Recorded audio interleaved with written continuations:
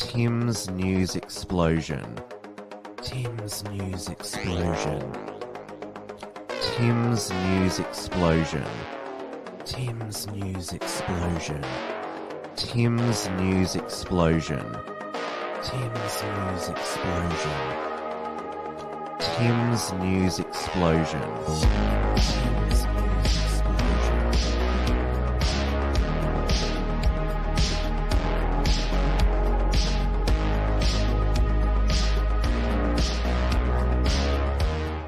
Hello, everyone, and welcome to this week's Tim's News Explosion on this Monday, the 13th of November, 2023. We are live on the Wilmsfront YouTube channel, the Wilmsfront Odyssey channel, and the Wilmsfront Rumble channel. Hello to everyone in the live chats, and I've got Entropy up where you can send through a donation super chat, and I'll read it out into the show. Hello, Dawn. Hello, Peak Ozyman. Great to see you all.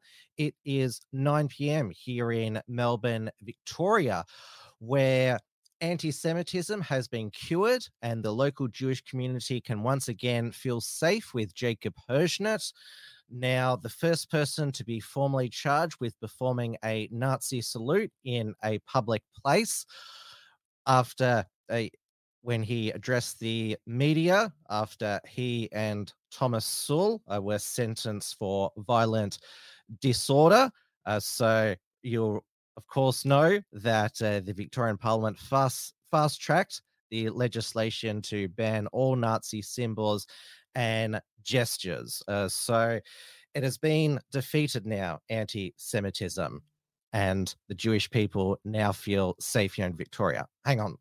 That's not correct, given that we saw a West Bank-style conflict unfold in the inner southern suburb of Caulfield in the heart of Melbourne's Jew Belt on Friday night, where pro-Palestinian activists, along with their Antifa simps, staged a protest in the local Princes Park, with local Jewish residents coming onto the streets as well. And this is probably the most tense moment of the night, captured on camera by Real Rukshan.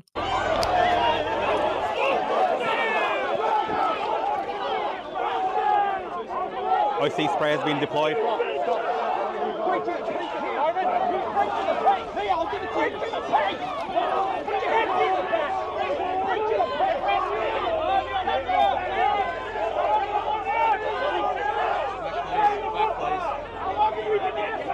So someone just lunged at this community here.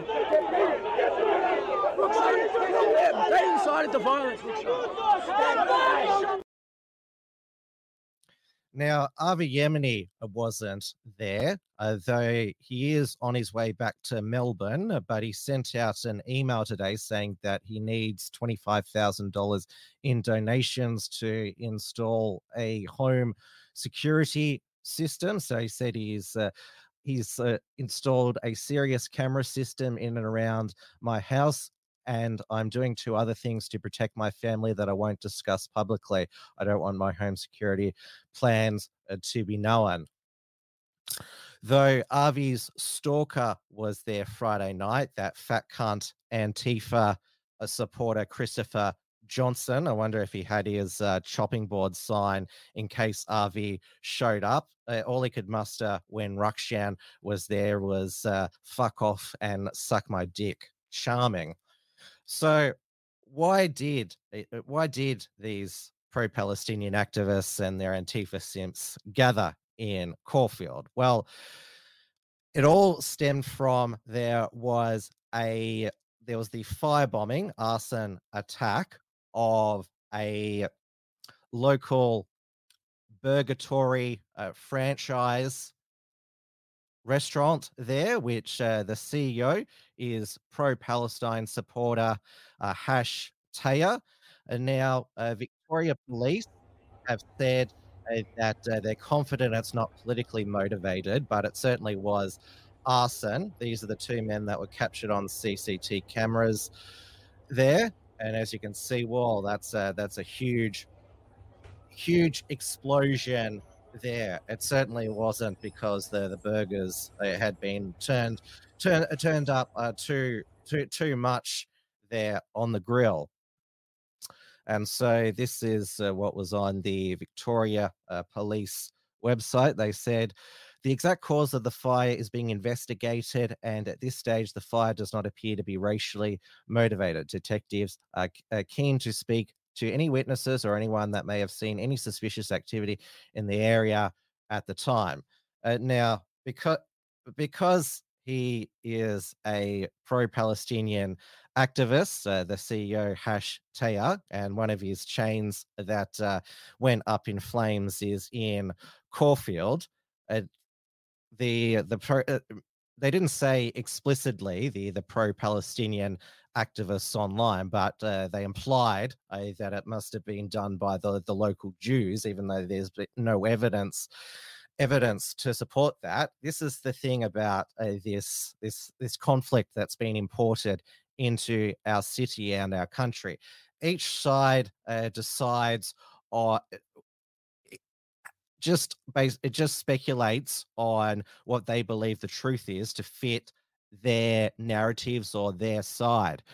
Now, Hash Taya, it's they claim, the Antifa pro-Palestinian activists, they claim they turned up there to support him. But as this video shows, he told them not to come that Friday evening. Good afternoon, everyone. I hope you're all having a good day, better than I have. Yeah, the events of today are pretty unfortunate, pretty sad, and you know, I think everyone is in their own right justified to be upset and feel angry. But I want to remind everyone that there's no benefit of us protesting at the Caulfield store, because some people out there will purposely try and bait you into doing the wrong thing or saying the wrong thing, and then they'll use that against you and us to change the narrative and make us look like the bad guys. If you want to support us, then please do support us by donating on the GoFundMe link that is being shared around. I don't actually have the link, but I know that there is one. And go to our stores and buy burgers and reassure our staff. Let them know that you're there for them. Let them know that they're not in danger, that you care about them, and let them know that they've got a good boss. At the end of the day, I don't advocate violence. All I want is peace. And the perpetrators of whoever did burn our store down, the police will find them. I'm confident of that. So please, if you're planning on protesting tonight in Caulfield, I would suggest that you don't. No benefit will come from it. There's a select few that will purposely bait you to do the wrong thing, and then they'll point fingers at you. They'll keep poking until you react, and once you react, they're going to say, we got the bad guy, look at them. There's no point.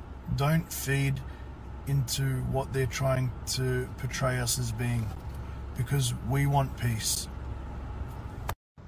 Free Palestine! Make sure you continue to call for a ceasefire and for peace. I'll be providing a full update later on about all the events that have happened today. If you have any questions in the meantime, feel free to DM us. And in the meantime, remember... So the GoFundMe was set up by a man called Omar Sukar, and so far it has raised over $51,000. Now, some people who claimed that it was an insurance job, that's again baseless speculation. Again, people just put out speculation to fit with their narrative, but if there's a GoFundMe set up, then it would imply that there's not much insurance to be gained from the store burning down. I don't know. Again, I'm engaging in speculation here as well. Now, it kicked off in Caulfield earlier in the day. So local Jewish residents turned up in front of shop fronts with Israeli flags. They would claim to protect Jewish businesses, and there were plenty of cars that went by. Probably the most notable was this driver with the 1453 tattoo, which is a tattoo that commemorates the Ottoman Turks' conquest of Constantinople. So this is what occurred here.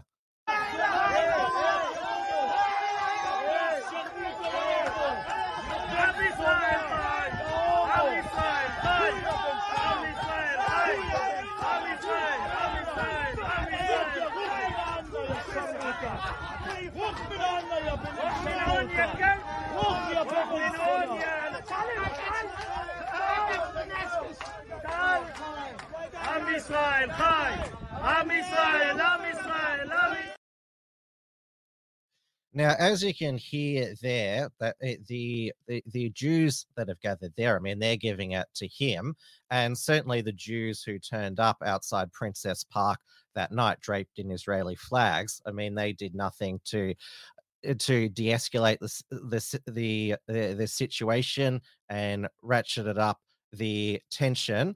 This is what one of the breaking news journalists captured of the Jews outside Princess Park.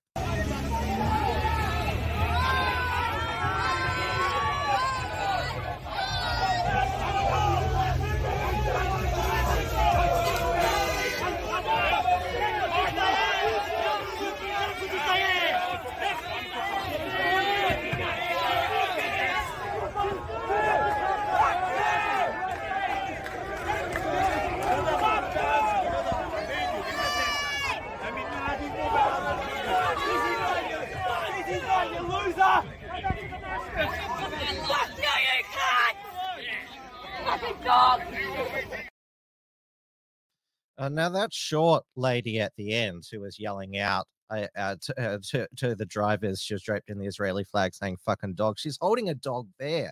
I mean, the poor dog's probably thinking, "Oh, what are you calling me the same as them? They look so mean, and I'm so nice to you."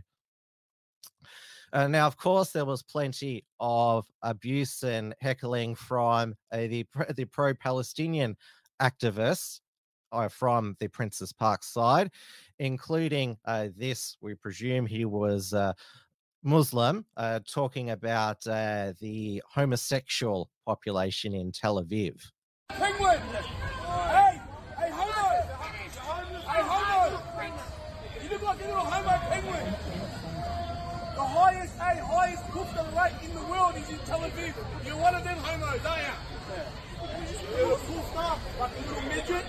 Come here. Give us the war! The war! I mean, there's such thing of a war.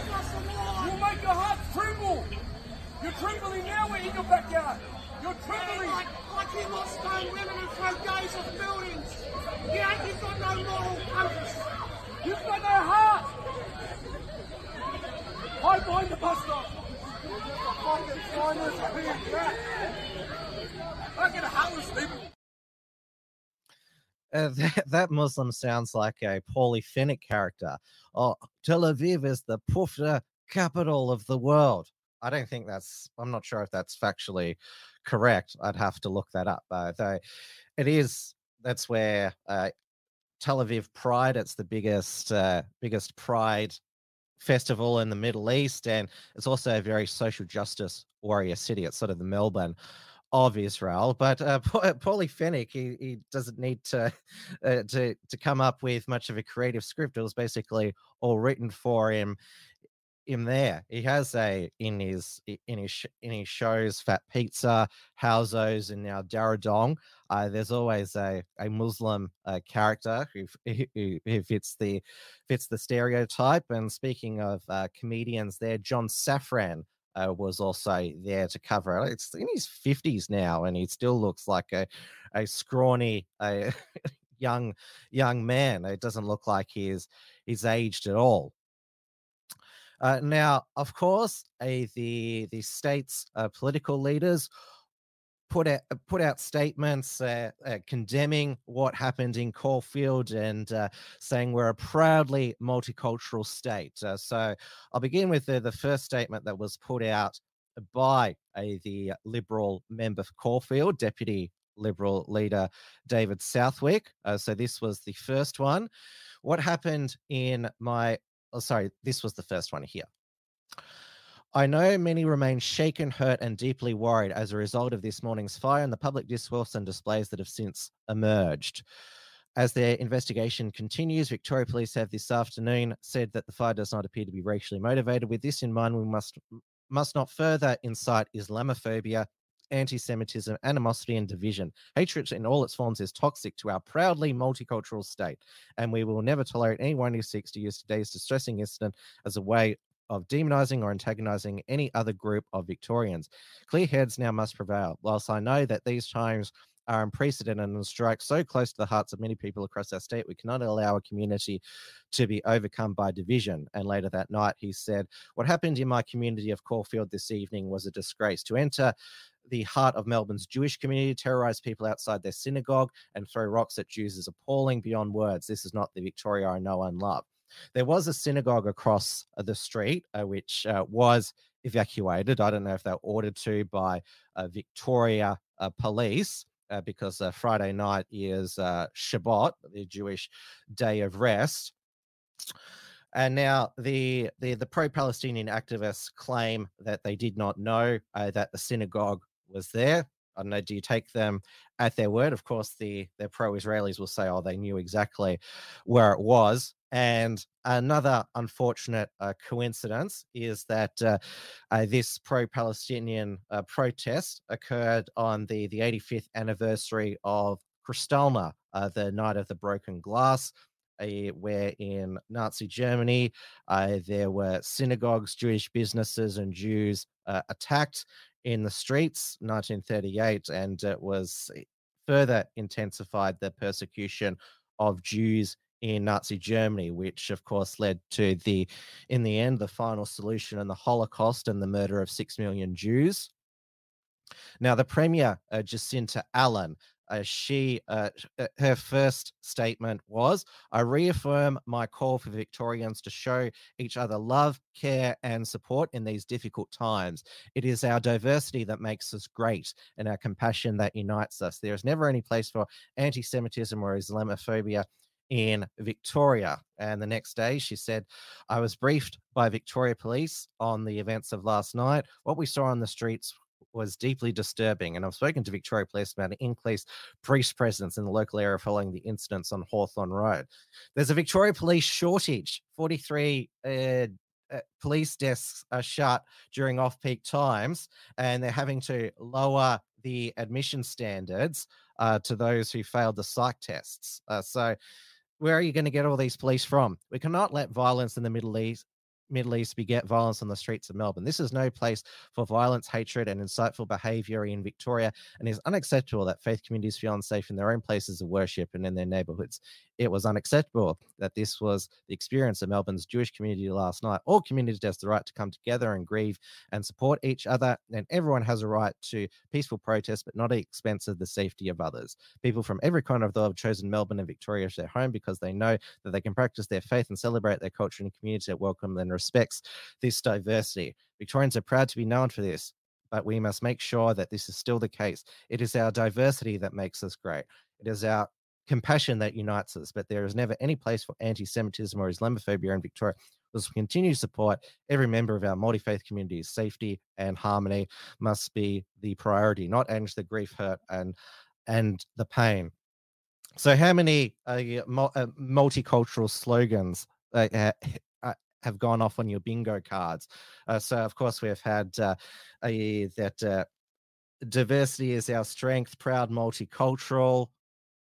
Let's see, Liberal opposition leader John Prosciutto. This was his first attempt at a statement. As you can see, they all had a couple of goes. Maybe a speechwriter got involved. Victoria is a proudly multicultural state. Bingo, renowned for its diversity and harmony. Bingo, the ugly scenes we have witnessed tonight are unacceptable. There is no place for anti-Semitism, Islamophobia, prejudice, or hatred in our state. Okay, that was take one. Take two from John Prosciutto. We strongly condemn last night's violence in Caulfield. a cherished and diverse area of Melbourne and home to many of our Jewish community. These types of anti-Semitic incidents are completely unacceptable, have no place in Victoria and Australia. We call for calm and unity during this challenging time. Victoria stands as a beacon of diversity and harmony. Bingo, built upon the rich tapestry of our multicultural heritage. Bingo, an enduring foundation of our common bond of humanity. Acts of violence or discrimination have no place in society that values diversity and understanding. Australia upholds stringent anti-vilification laws and is imperative that these laws are enforced. Any form of discrimination or hostile towards a particular religious or cultural group undermines the very fabric of our inclusive society. Bingo. We encourage a united stance against such acts, reinforcing the importance of respecting and protecting every individual's right to practice their faith without fear of persecution or intimidation. In the moment of attention, we must seek to de-escalation, support one another, and reaffirm our commitment to a society that celebrates diversity, bingo, and embraces mutual respect.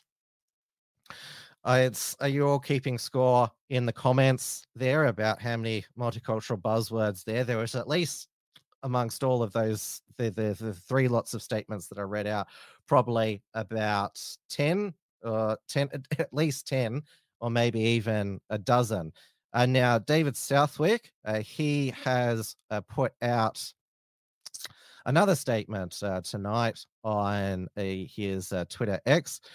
On Friday night, a line was crossed. The state and federal governments must act. This isn't about politics, about the safety and security for each and every Victorian. It is about the type of Victoria we want to live in. We are a great multicultural state, bingo, where everyone should feel safe, respected, and celebrated for who they are. Bingo.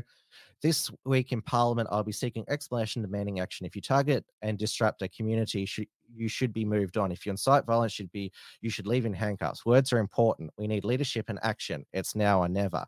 And Peter Dutton, he put out a statement on Saturday. The behaviour we saw last night in Caulfield by individuals provocatively protesting in an area home to many people of the Jewish faith was absolutely disgusting. It was a deliberate act of incitement designed to end in violence and predictably did. These sins have no place in our country and should be totally and utterly condemned. The Jewish community in Australia is rightly scared for their safety at the moment, and we all have a responsibility to call out vile anti-Semitism when it rears its ugly head, as it did last night in Caulfield.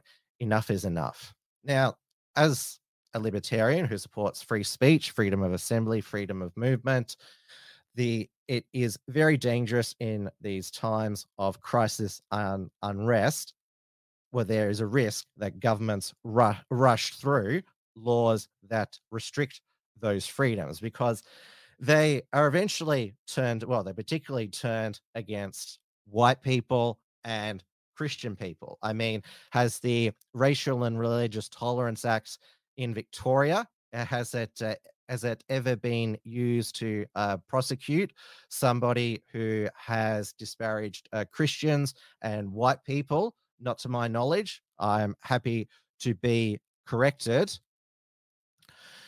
Now, we saw more incidents over the weekend, and so 9 News Melbourne tonight did a summary, which of course featured you know who, Mr. Devere Abramovich. Good evening. Victoria's religious and political leaders are calling for calm after a weekend of violence on the streets sparked by the conflict in the Middle East. As Eliza Rugg reports, a cyclist carrying an Israeli flag was attacked on Chapel Street. Chapel Street, outside Bridie O'Reilly's, just before 8 o'clock last night. It was first a lady that approached me, started to argue me about why do you support Israel. Ronan Martin Cohen was part of an Israeli convoy when he says he was ambushed by the woman, then 2 men. And I was pushed to the ground and then they kicked me, mainly in the chest and back. Police are investigating. They're also trying to identify the driver of this Toyota Hilux ute that mounted a curb in Caulfield on Friday, narrowly missing a man and a woman holding up Israeli flags. There's an epidemic of anti-Semitism which is spiralling out of control. Further up Hawthorne Road, a synagogue was evacuated after a protest outside turned ugly. We do not want to see again a repeat of what occurred on Friday night. It's led to an extra 60 police being put on patrol in the area. Some want more. I'm not satisfied at this point with what the government's doing on this. I think it's been caught a little flat-footed. Organisers of Friday's protest have since apologised, stating they didn't realise the synagogue was metres away, adding the event was meant as a show of support for a Palestinian-owned burger restaurant they believe was torched in a hate crime. The Islamic Society of Victoria says it's not an isolated incident, and people peacefully attending pro-Palestine protests in the city are also copping abuse. Being accused of supporting terrorism, and that is creating a really unsafe environment for many Muslims. We don't want any aggression, we don't want any violence, and we don't want any hate. Let's make sure that Melbourne, which is a tolerant, pluralistic, accepting city, is not torn apart by these tensions. Eliza, extra police patrols have started in the inner southeast tonight. Yes, Pete, and those patrols will take place day and night for the next 2 weeks around areas of worship like here in St Kilda, as well as in Caulfield and Balaclava as well. After that 2-week period, police will decide what resources are needed in those areas. In the meantime, we've just got word of another Free Palestine protest that we haven't seen before yet in Melbourne. School students are being encouraged to join a lunchtime walkout on November 23. At lunchtime, they're being encouraged to walk out of school essentially and take part in this protest, and it will end up on the steps of Flinders Street Station. Pete. Eliza Rugg reporting. Great. That's bound to go well.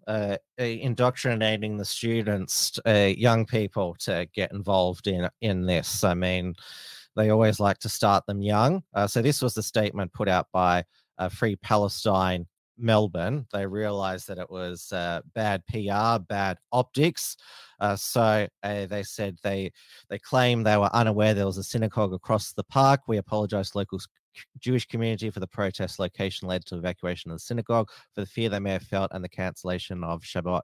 We should not have gathered in this location. It was never our intention to disrupt it or intimidate Jewish worshippers. Though at the weekly free pro-Palestine rally, whatever it's called these days, there are still quite, explicitly anti-Israel signs here. So this one, let's clean the world from rubbish. And so basically calling for the abolition of Israel, to put it mildly. And so there was spotted outside this convenience store in Melbourne, boycott with a cross through the Israeli flag, which of course has the blue Star of David. Now, I won't name the business there, but they claim that it was stuck on there by somebody, and they took it down when it was alerted to them. Now, the Burgatory CEO, he did appear at Sunday's rally, #Tair, on the stage, and gave a speech. In the past weeks, as I advocated for peace and an immediate ceasefire and the rights of the Palestinian people, my own establishment, Burgatory in Caulfield, became a target. Staff threatened and harassed, all in an attempt to silence my support. And the other day, in a cruel act of arson, our store was reduced to ashes. To those who sought to silence us with hate and violence, I say, you will not succeed. Love and unity will always prevail. Now, up in Sydney, things are just as tense. So there was a pro-Palestine convoy that was organised by convicted criminal and terrorist sympathiser Zaki Mullah. So he was the first Australian charged with terrorism offences after he threatened to blow up the offices of ASIO and DFAT in 2003. While he was acquitted of planning a terror attack, he was convicted of threatening to kill Commonwealth officials and given a 2.5-year jail term.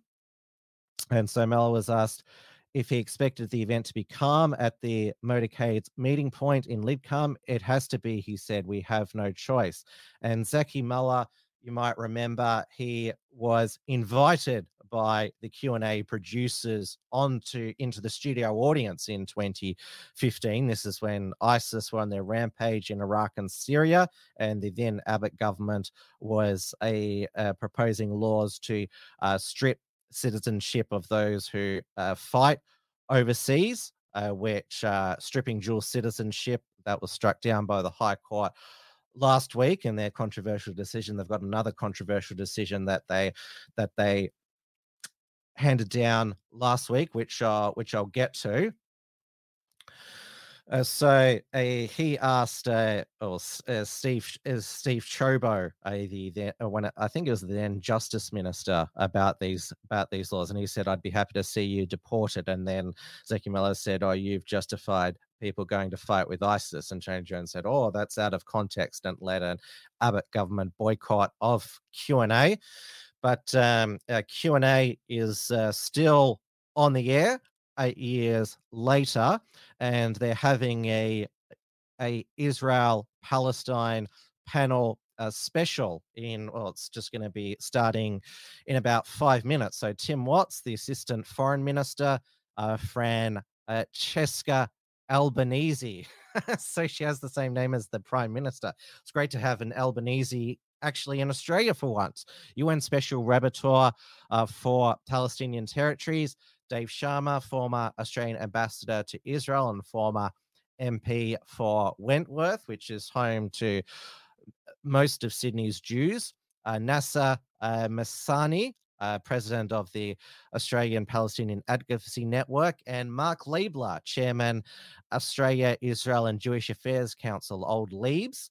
Now, the the ABC News Twitter X account deleted this tweet where it said Mark Liebler is the chairman of the Australia, Israel and Jewish Affairs Council, who coordinated the letter signed by 6 former PMs to express their support for Israel. Because the official story is that the prime ministers came up with this letter themselves, and I think it was published by the Zionist Federation of Australia, which is chaired by Liebler's son, Jeremy Liebler. And I did wonder how they're going to control the studio audience tonight. But based on security advice, there won't be a live audience. So they'll be taking video questions and also via Skype. I mean, I've got to give credit to Mark Liebler coming on in what is normally a hostile environment, going head to head, because there were some Jewish Australian activists who thought that the ABC shouldn't platform Nasser Mashani, but Mark Liebler is still turning up to debate. So it might actually be a Q&A episode worth watching because it does seem to have it's certainly a panel that will have some disagreements. A change for Q&A. Now, when I'm not sure if they were members of this convoy, this motorcade, but there was a pro-Israeli gathering, a vigil, because there's still over 200 hostages being held by Hamas. So down at Coogee Beach, this is one of the cars that turned up. ISIS and Hamas flags. Yeah, bye-bye. Keep going. Look at them. Yeah. That's what it comes down to. Yeah. You guys are bombing them just because they're Muslim. That's what it comes down to. Yes, sure, yes. Where are kidnapped children? You're bombing children. You're bombing 10,000 children. You bombed 10,000 children. Yes, okay, keep going. Go back to your area. And now there was a Jewish man in Sydney who was hospitalized after allegedly being the victim of an anti-Semitic attack ground at a suburb in South Sydney, came upon a poster for a pro-Palestine rally that had already been taken place. The poster was half torn down and the man tore down the rest, according to the report. Another man in the playground saw him do this, approached to ask if he supported Israel, then became threatening. The report said, "I'll murder you," the suspect reportedly said. Jewish man phoned police but found himself surrounded by an angry crowd of men and women yelling the insults, and then was hit in the face and fell to the ground, according to reports. 3 men proceeded to kick and punch the victim, according to reports, yelling slurs such as pro-Jew dog. Passers-by called the police. The attackers had fled. Police have asked witnesses come forward and realizing CCTV footage. The victim was hospitalized for 4 days with injuries such as fractures to spine, facial injuries, and concussion. He told Sky News Australia felt very lucky to be alive.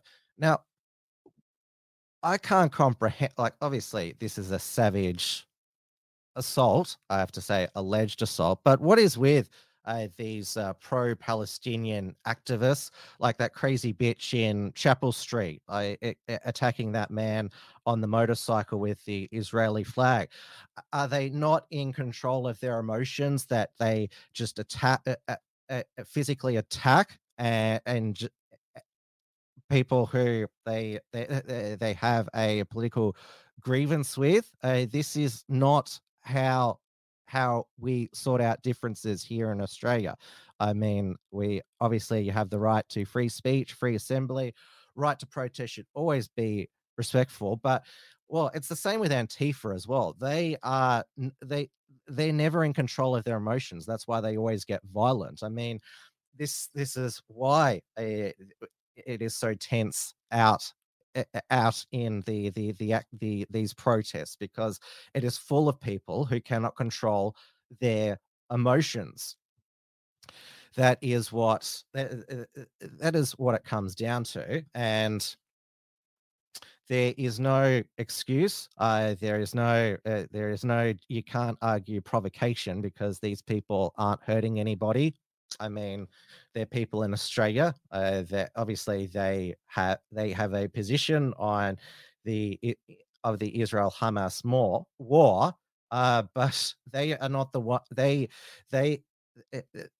are just innocent people here in Australia, and as innocent as all of the civilians who have been killed in Israel and Gaza.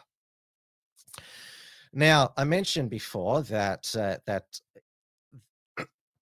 what really concerns me about this time is that there will be more anti-free speech laws passed in the name of combating hate and incitements. And New South Wales, the Premier Chris Minns, he had already just upped the penalties for racial and religious vilification. Now going to go further. This is on 7 News Sydney. The state government admits its laws are failing following a rise in anti-Semitic behaviour across Sydney. Under current racial vilification legislation, offences are hard to prosecute. But now the Premier says it's time to get tough. Coogee on Saturday. A Jewish-owned Surrey Hills cafe later that night. Melbourne yesterday. Pushed me to the road. I was lying on the road and they kicked me in the chest and the back. And Melbourne the night before. All provocative acts targeting Jewish enclaves and all condemned. It is vital at this time that people in positions of leadership exercise that leadership. Racial vilification laws exist, but it can't be toothless. You've got to have a situation where it does result in charges. Section 93Z of the Crimes Act outlaws intentionally or recklessly threatening or inciting violence based on race, religion, sex, but in 5 years, 0 successful prosecutions. The problem really comes down to the legal meaning of the word incites. It has a much narrower legal meaning than most people would expect. We are looking at that legislation to make sure that it's working. And on that, the Palestine Action Group finds common ground with the Jewish lobby. We're against all forms of racism. That includes anti-Palestinian and anti-Arab and anti-Muslim racism, and of course it includes anti-Semitism as well. There was another Palestinian rally today. End to gender genocide. That was in our nation's capital, and rallies will continue here in Sydney weekly too. But for the government, free speech is not free.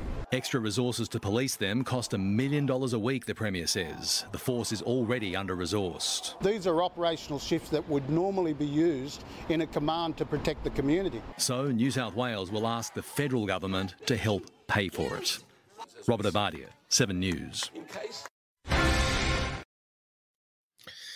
Yeah, so more tougher laws supposedly to crack down on hate and incitement coming to New South Wales. So now the state Liberal opposition in New South Wales, Mark Speakman, he has expressed concerns that these laws could curtail legitimate political debate, which I mean, you do get a flicker every now and then from the Liberals in standing up for free speech. I mean, you saw John Pisciuto here in Victoria, but they're saying that he supports the Racial and Religious Tolerance Act, which has had a successful prosecution and conviction of Blair Cottrell, Neil Erickson and Chris Shortis over that mock beheading of a dummy in Bendigo in 2015, where the fake blood poured out. They got I think it was a $3,000 fine each, or $2,000 fine. Somebody will be able to correct me. It was something in the thousands there. But again, that proves my point that these laws, it's certainly not surprising that both Jewish activists and pro-Palestinian activists, we want these anti-racism and anti-blasphemy laws because, well, as I just said, they're only used to prosecute white people and Christians. I mean, we saw it wasn't criminal, but Sonia Kruger brought before the New South Wales Anti-Discrimination Tribunal for saying that she wanted Muslim immigration banned in 2017.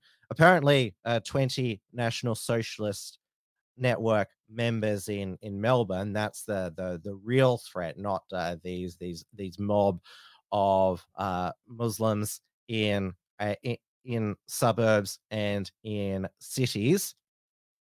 And The Age on Sunday did a full feature article. Why is it so hard to stop neo-Nazi public hate? And speaks to a guess who, Cass Ross, but did not feature a photo of her. So there's a photo of the Police Association of Victoria Chief Wayne Gatt.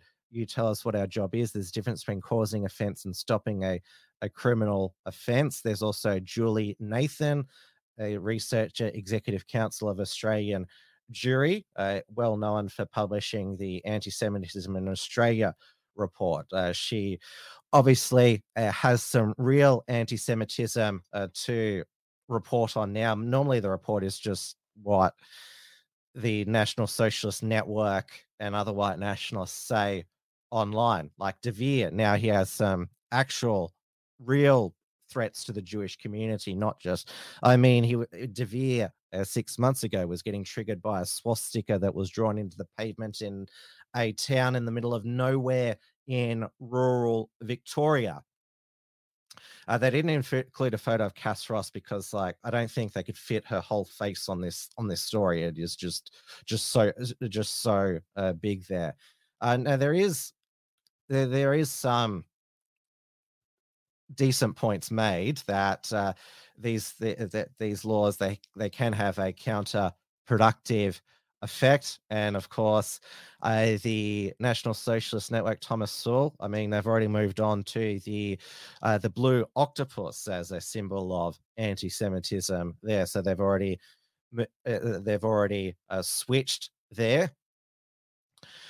But apparently Victoria needed special laws because, I mean, basically that's all they do. The NSN, some online talk, and then out on the street with a poster and some Nazi salutes, well, when it was legal, and stickering, which, I mean, we obviously are seeing much more extreme signs at these rallies, these pro-Palestine rallies.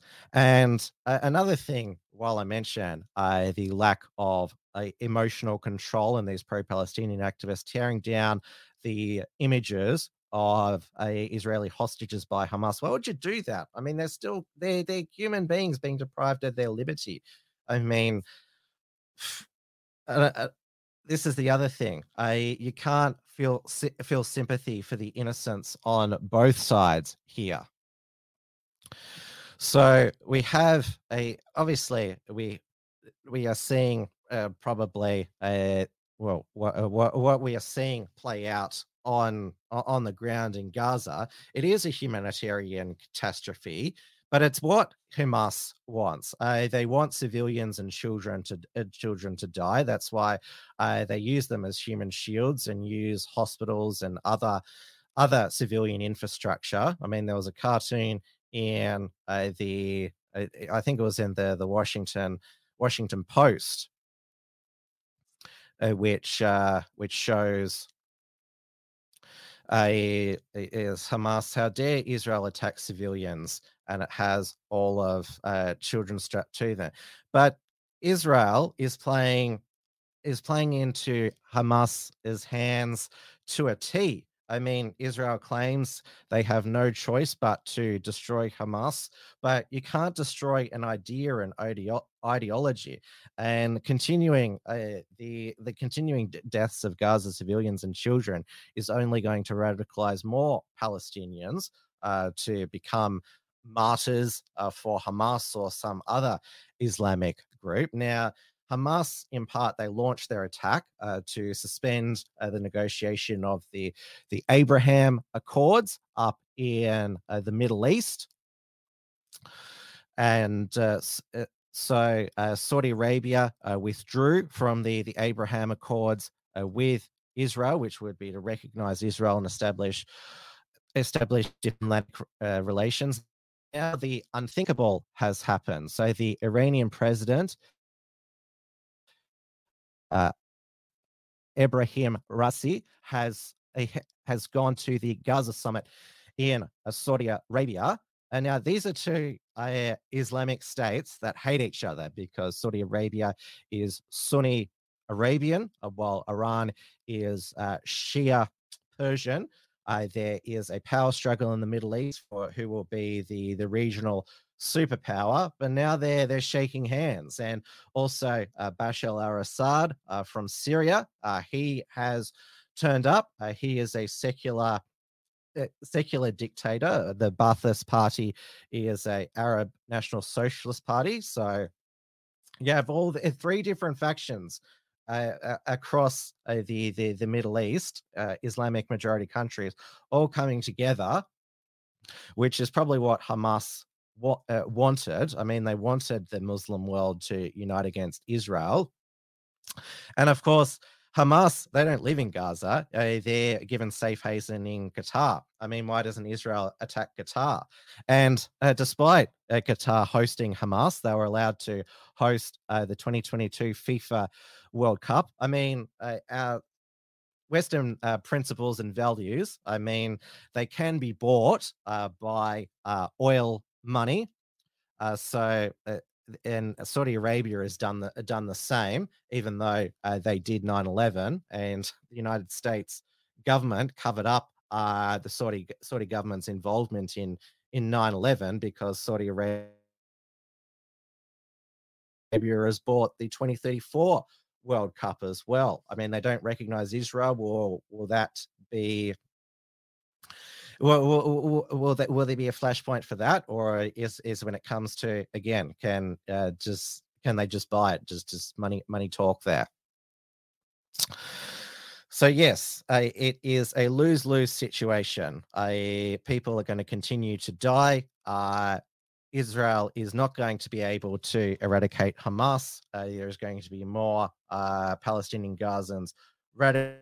Obviously, Netanyahu, he is politically weak. He feels that this is what he has to do because it was his intelligence failure on October the 7th that led to the Hamas attack. I mean, obviously, there's some conspiracy theories that maybe the Israeli intelligence let it happen, like sort of like the conspiracy theories about the United States government let a 9/11 happen, but this is not the program for that. That is for the theorists.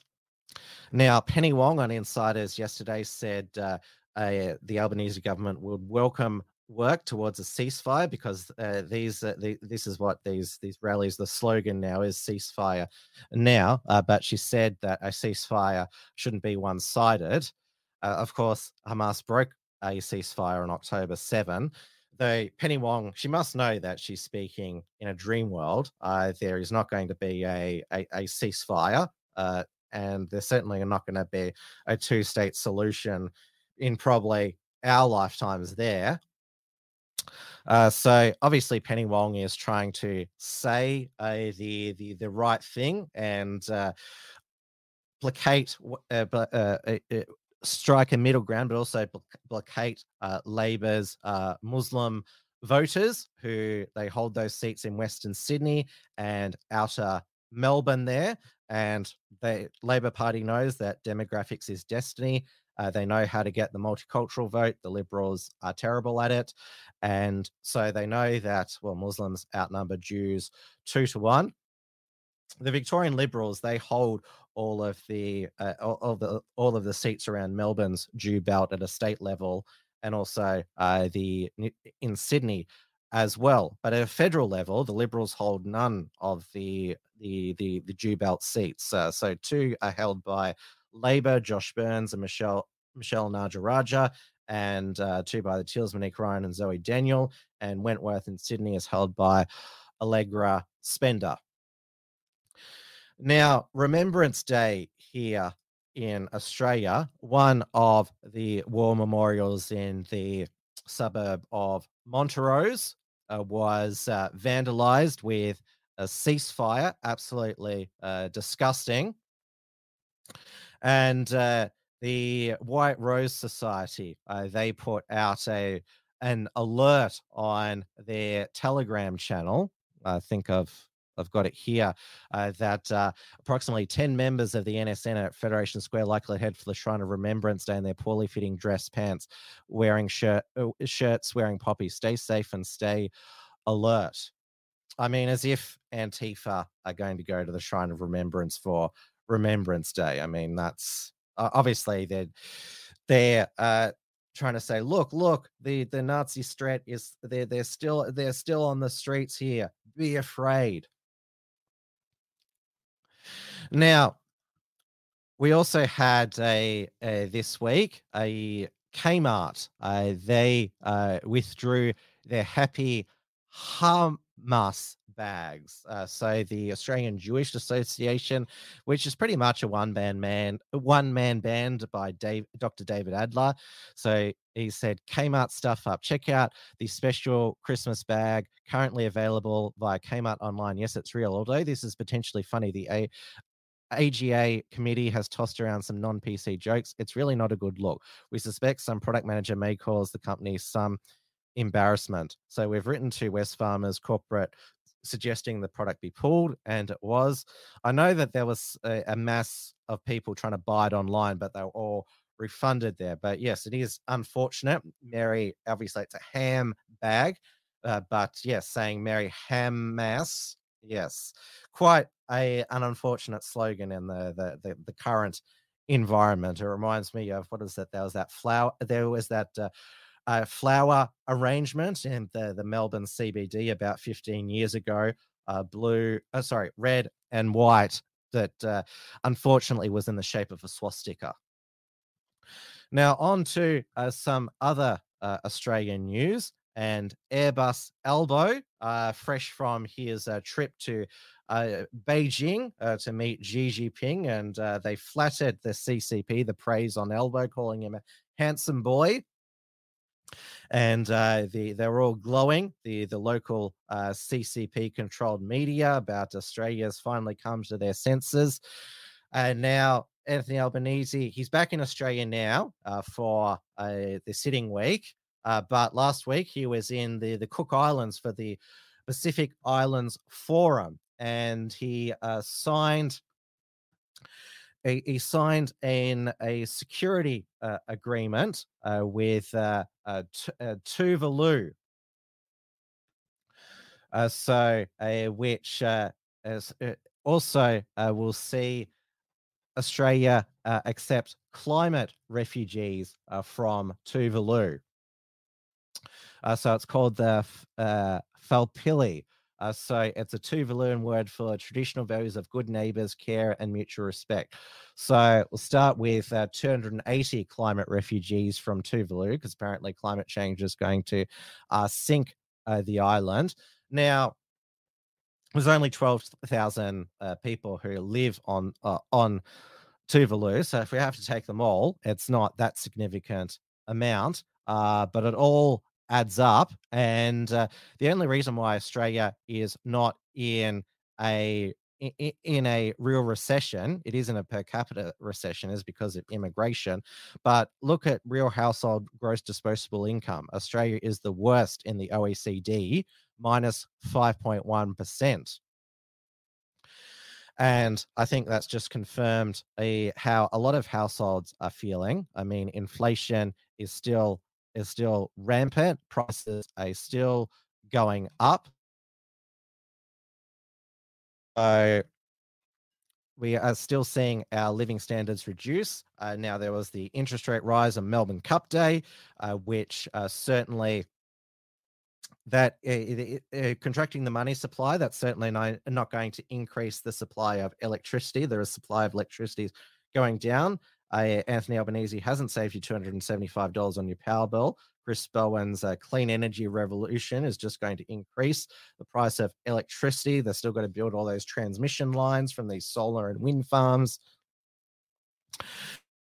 And of course, if power reliability wasn't enough of an issue, we now have internet reliability. I mean, I sometimes have it here. So Optus, their entire network went down from 4 a.m. Wednesday until about the mid-afternoon. And so Optus now knows what is the reason behind this outage. And it was a routine software upgrade, which knocked out the entire internet for everyone on the Optus network. There were businesses couldn't take EFT payments. People on Optus couldn't access the internet or even call 000. And I think it was a lot of wake-up call for a lot of people about the dangers of cashless society. I think people will carry a bit more cash from now on, because a cashless society will only happen if we allow it to happen. It's always paying with cash. It's always legal tender. And the Optus CEO, well, she is living on borrowed time. Kelly Bayer Rosemarian. She did a few interviews on Wednesday, and that was it. In fact, she seemed to disparage a North Sydney barber, which couldn't do business because they couldn't receive EAT payments, saying that she said that seems like one of the few things you could do without connectivity. And that's just an unnecessary remark. And so the owner of manager of North Sydney Barbers said it's a bit much for her to throw me under the bus when she can't even do her job. I mean, Jake Azar would be able to do his job if she was able to do her job. Now, Optus is owned by Singtel, which is Singapore Telecommunications, so it's not an Australian-owned company. I'm not with Optus, thankfully, so my Wednesday wasn't disrupted. And of course, Optus previously had that data hack by ransomers, which leaked both current and former customers' personal information to the dark web. So I think Qantas is cheering at the moment because they are no longer Australia's most hated company. They're thinking, phew, at least we've never done anything like this.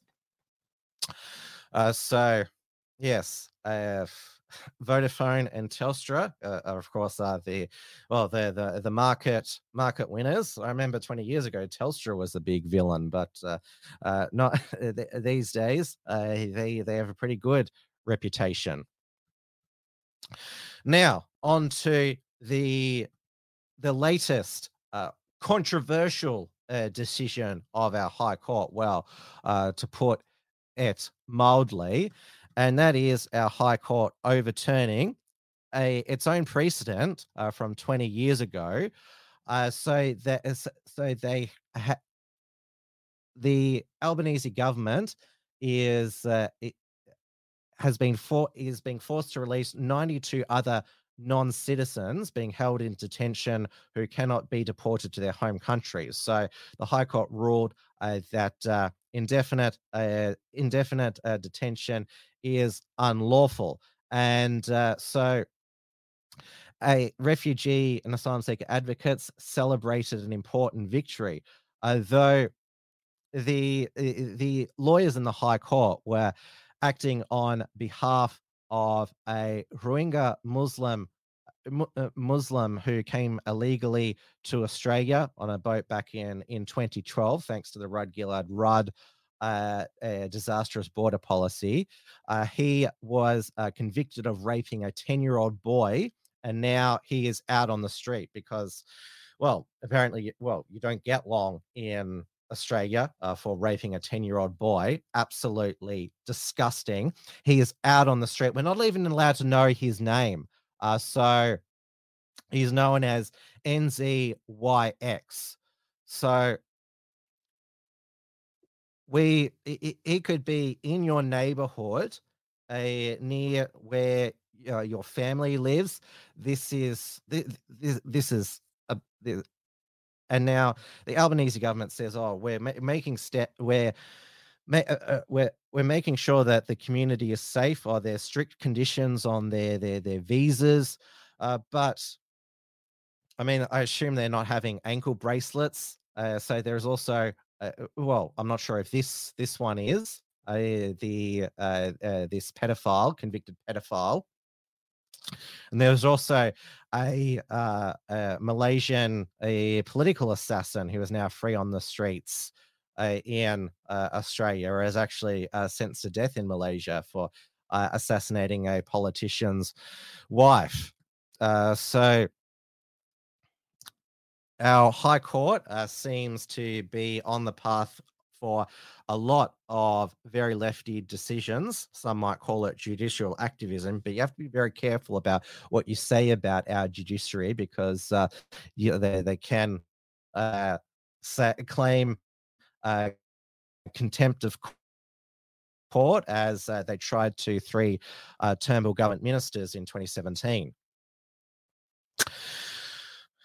Now, some good news is that the Albanese government is it's deciding to, at the moment, revise its misinformation bill because there was no exemption for a religious belief. So you could be accused of, you could be censored on social media for misinformation for stating a religious belief, which could be, I don't know, how would they disprove that? Because religion is a belief.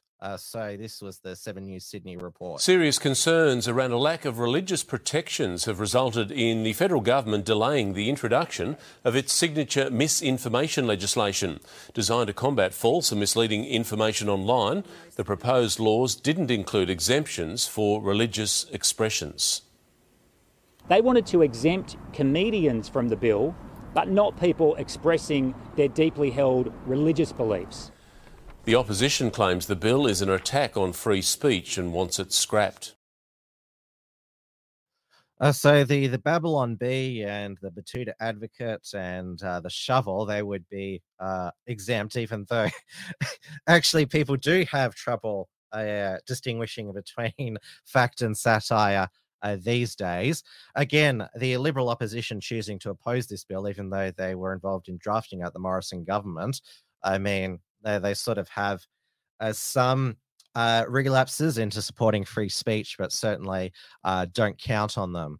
Now let's go over to the UK, where Remembrance Day, where it is known as Armistice Day, the November the 11th, and then on the Sunday, it's Remembrance Sunday. It is their big Veterans War Remembrance Day.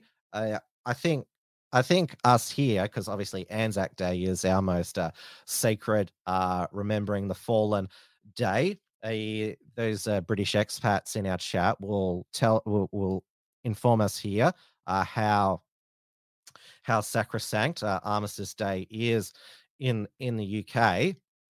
And now there was a pro-Palestine rally that did take place in London, though it did not go past the cenotaph, but it was certainly billed by the mainstream media, or it could be desecrated. And Twitter X allowed Tommy Robinson, the founder of the English Defence League, back on.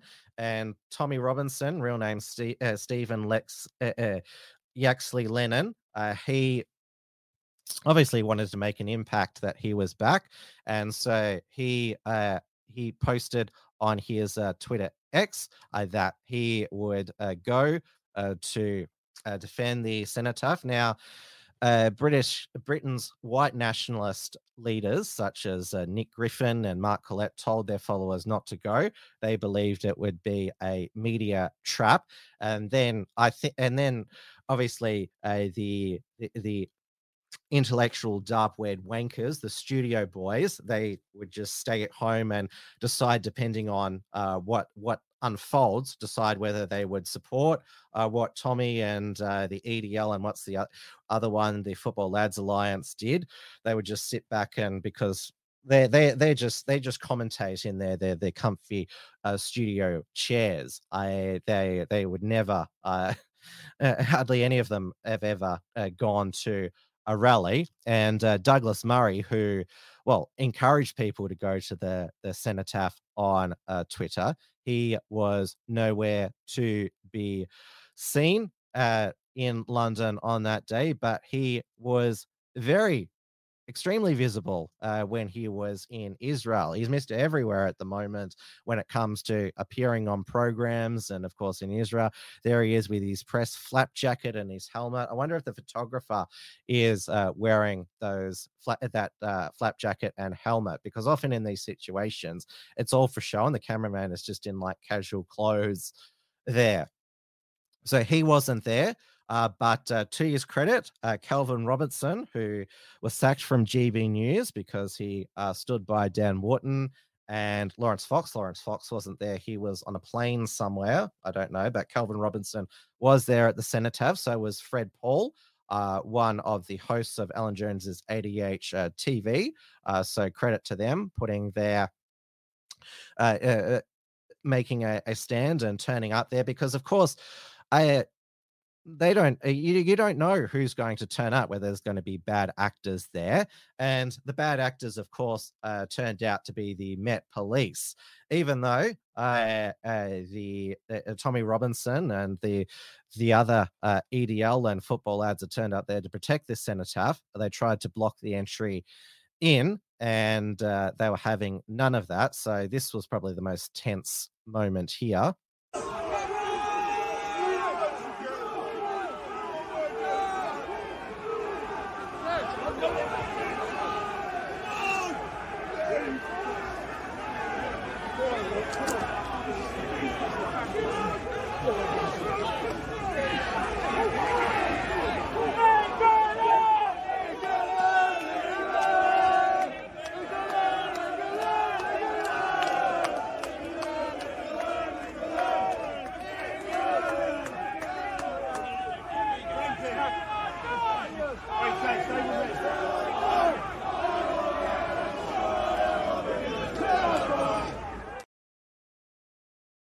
Now, I know that Piers Morgan, of course, he found that appalling, and Rishi Sunak put out a statement condemning both sides. So this is what he put out.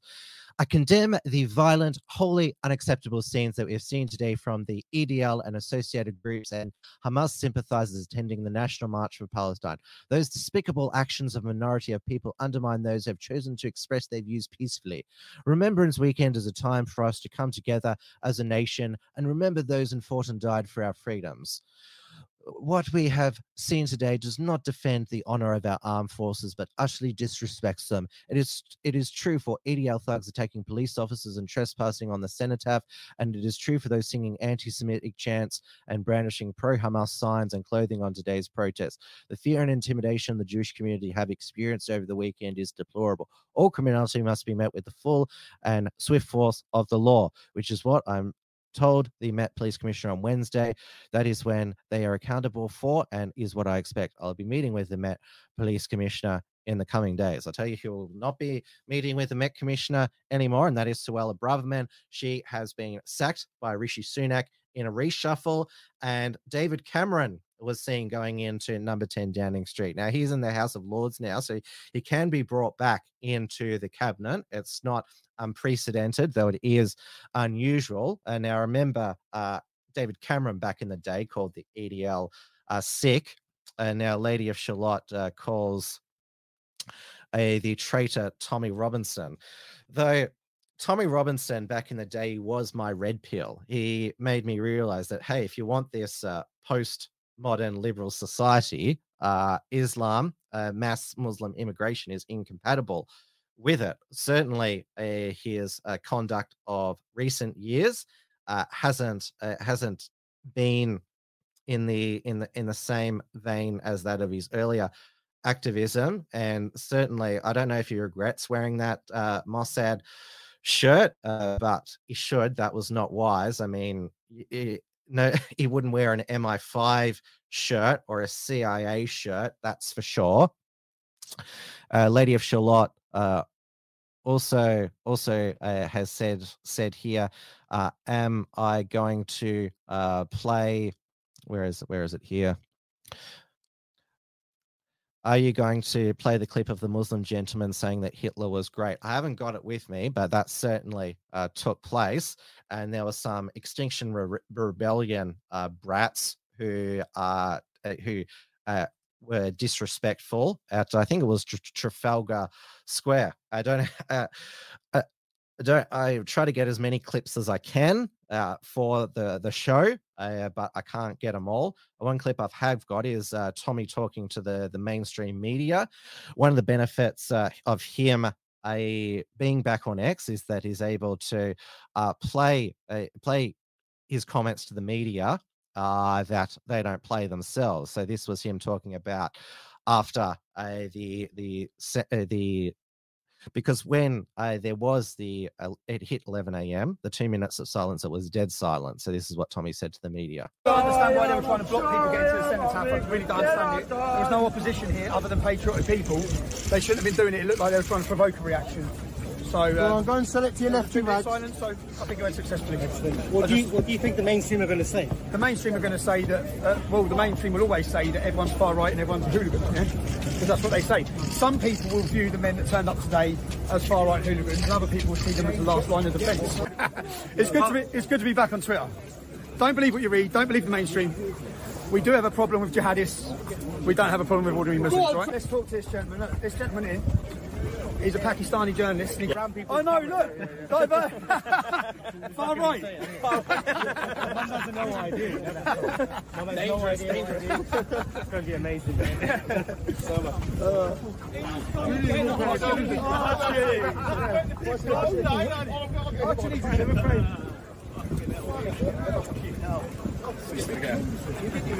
Walking towards Trafalgar Square now. And Tommy Robinson, he's always been a civic nationalist, so shouldn't be surprised that he's embracing Londoners of colour there. So Lady of Shalott says that is Mayor Tulsi on the left. And Lady of Shalott, that's the next story that I was going to cover. Nigel Farage, he is in Australia appearing in the ITV show I'm a Celebrity, Get Me Out of Here, which is filmed in the Queensland jungle every November. He will get a nice paycheck from ITV there, but it won't be going into a Cook's bank account. I mean, Nigel Farage, he really got exposed courts for their deliberate political discrimination against him, and you have to give him credit. He really turned the tide on the debanking, you would say, not trend, but phenomena. So he has to be given credit there, as he has to be given credit for Brexit as well. We have to give people like Nigel Farage and Tommy Robinson credit is where it's due. And Nigel Farage, he's not an MP anymore like Matt Hancock was when he went on I'm a Celebrity, Get Me Out of Here last year. So, I mean, we'll see how he goes. I mean, obviously, given that he does have a merchant banker background. I mean, he does speak in an aristocratic way. That's probably why the ITV producers, yes, let's stick this suit-wearing banker, ex-politician, TV host into the jungle and see what happens there. Lady Charlotte says, Coutts and NatWest are horrible. They were my old bank in the UK. I'm glad that I've had nothing to do with them here. Now, let's finish off in the United States, where breaking news from there is that Tim Scott, the Republican senator of South Carolina, has dropped out. So there's no, so that's the end of the token black candidate in the Republican race. But there is, of course, Vivek Ramaswamy, the young Indian, and of course Nikki Haley, the Indian woman, former South Carolina governor. There is Chris Christie, obviously for the body positivity sect, and Mike Pence, he's already gone, and there of course is Ron DeSantis of Florida. And now, obviously, the Republican politicians, there have been many who've expressed their view that the U.S. taxpayer should not fund the it seems like never-ending war in Ukraine. But when it comes to Israel, that's, well, whatever you need, we'll give you. 2 hours for a serious debate on the issues that matter most. We have anti-Semitism all over our college campuses. We will stand with Israel to support Israel with whatever they need, whenever they need it. It is not that Israel needs America. America needs Israel. The founding vision of Israel is America is here, no matter what it is you need at any time, to preserve the state of Israel. With a question from Matthew Brooks, the CEO of the Republican Jewish Coalition. Jewish students across the country are threatened. Surge of anti-Semitism across this country. Anti-Semitism. Any campus that allows for anti-Semitism, you should lose your federal funding today. I would deport you. No, it's the anti-Semitism that's spiraling out of control. Jewish students and synagogues. Anti-Semitism is just as awful as racism. The Jewish people providing Israel with the $14 billion that they need. We are 100% undeniably standing shoulder to shoulder with Israel. When we make sure that we have the backs of our friends, whether it's in Israel. It's anti-Semitic. Horrible stuff. Making sure that Israel and that Israel situation, Israel must be defended. On behalf of the Republican National Committee and all of us at NBC News, good night, everyone from Miami. And now Bayaki said, wow, I was just on Q&A live stream and it's going off. But the actual panel itself, that's good. It sounds like it was more entertaining than that debate. Although Vivek, of course, he tells the MAGA Republicans what they want to hear. He wants to be the nominee if Trump, for some reason, cannot be. But of course, always be careful with someone who tells you what you want to hear. But he certainly had the right lines against Nikki Haley. She didn't like when he mentioned that her daughter was on TikTok when she rages against it. But this was probably his best zinger on the night. The fact of the matter is the Republican Party is not that much better.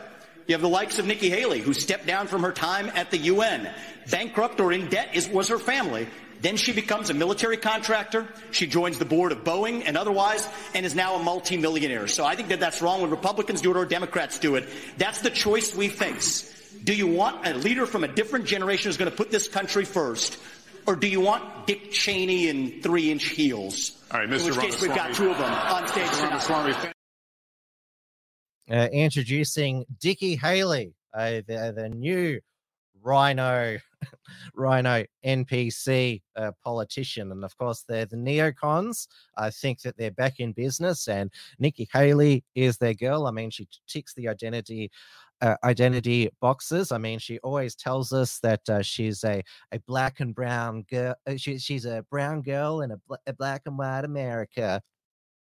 And Nikki Haley, she has also told Republicans to not have a abortion now as a contentious issue. So she has said, we don't need to divide America over this issue anymore. This is what she told the debate stage, and this is because in the midterms, the voters of Ohio voted to enshrine abortion until birth in their constitution. So that passed with 56.6% to 43.4%.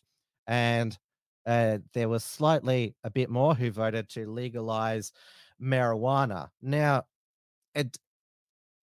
the pro-life laws of Ohio are still on the books. They have to be struck down by their Supreme Court now, which is in charge of enforcing this new constitutional amendment, though the Ohio Supreme Court has majority pro-life justices there. But obviously I'm 100% pro-life, but I'm also a Democrat, and you can't thumb your nose at what the people have voted for in their constitution. And it does seem that Roe versus Wade hasn't had the flow-on effect for the pro-life movement that many of us were hoping. In fact, quite the opposite now. When abortion comes for a vote on a ballot initiative, abortion wins. And now the Republicans are running from the abortion issue because their polling shows that that's the reason why there was no red wave in November last year, because Democrats and independents turned out to vote for Democrats because they're 100% pro-abortion. That's in part why Fetterman won. And it's really, really sad. But I mean, it turns out that the US is no better when it comes to Australia and Victoria when it comes to loving abortion. I mean, this is what Mike Cernovich put out. Ohio Trump won it bigly. Tonight, Ohio issue 1 passes. Americans love abortions. We now have conclusive proof. Not that we need more why the GOP is underperforming. It's not Trump, it's abortion. Yes, it seems that women in America, like women in Australia, they still want Plan D, Plan Death. So obviously, Plan A, I guess, is condom or the pill. Plan B, morning after pill. Plan C, I guess, have the baby. And yes, Plan D for death is what I'll call it. Now, I saw that Dominic Carbony is in the chat. Hello, Dom. Great to see you. It's not anti-Semitism that is spreading. It's the new COVID. Yes, there's another COVID wave at the moment. You're absolutely right, Dom. The sniffles are back, and the usual.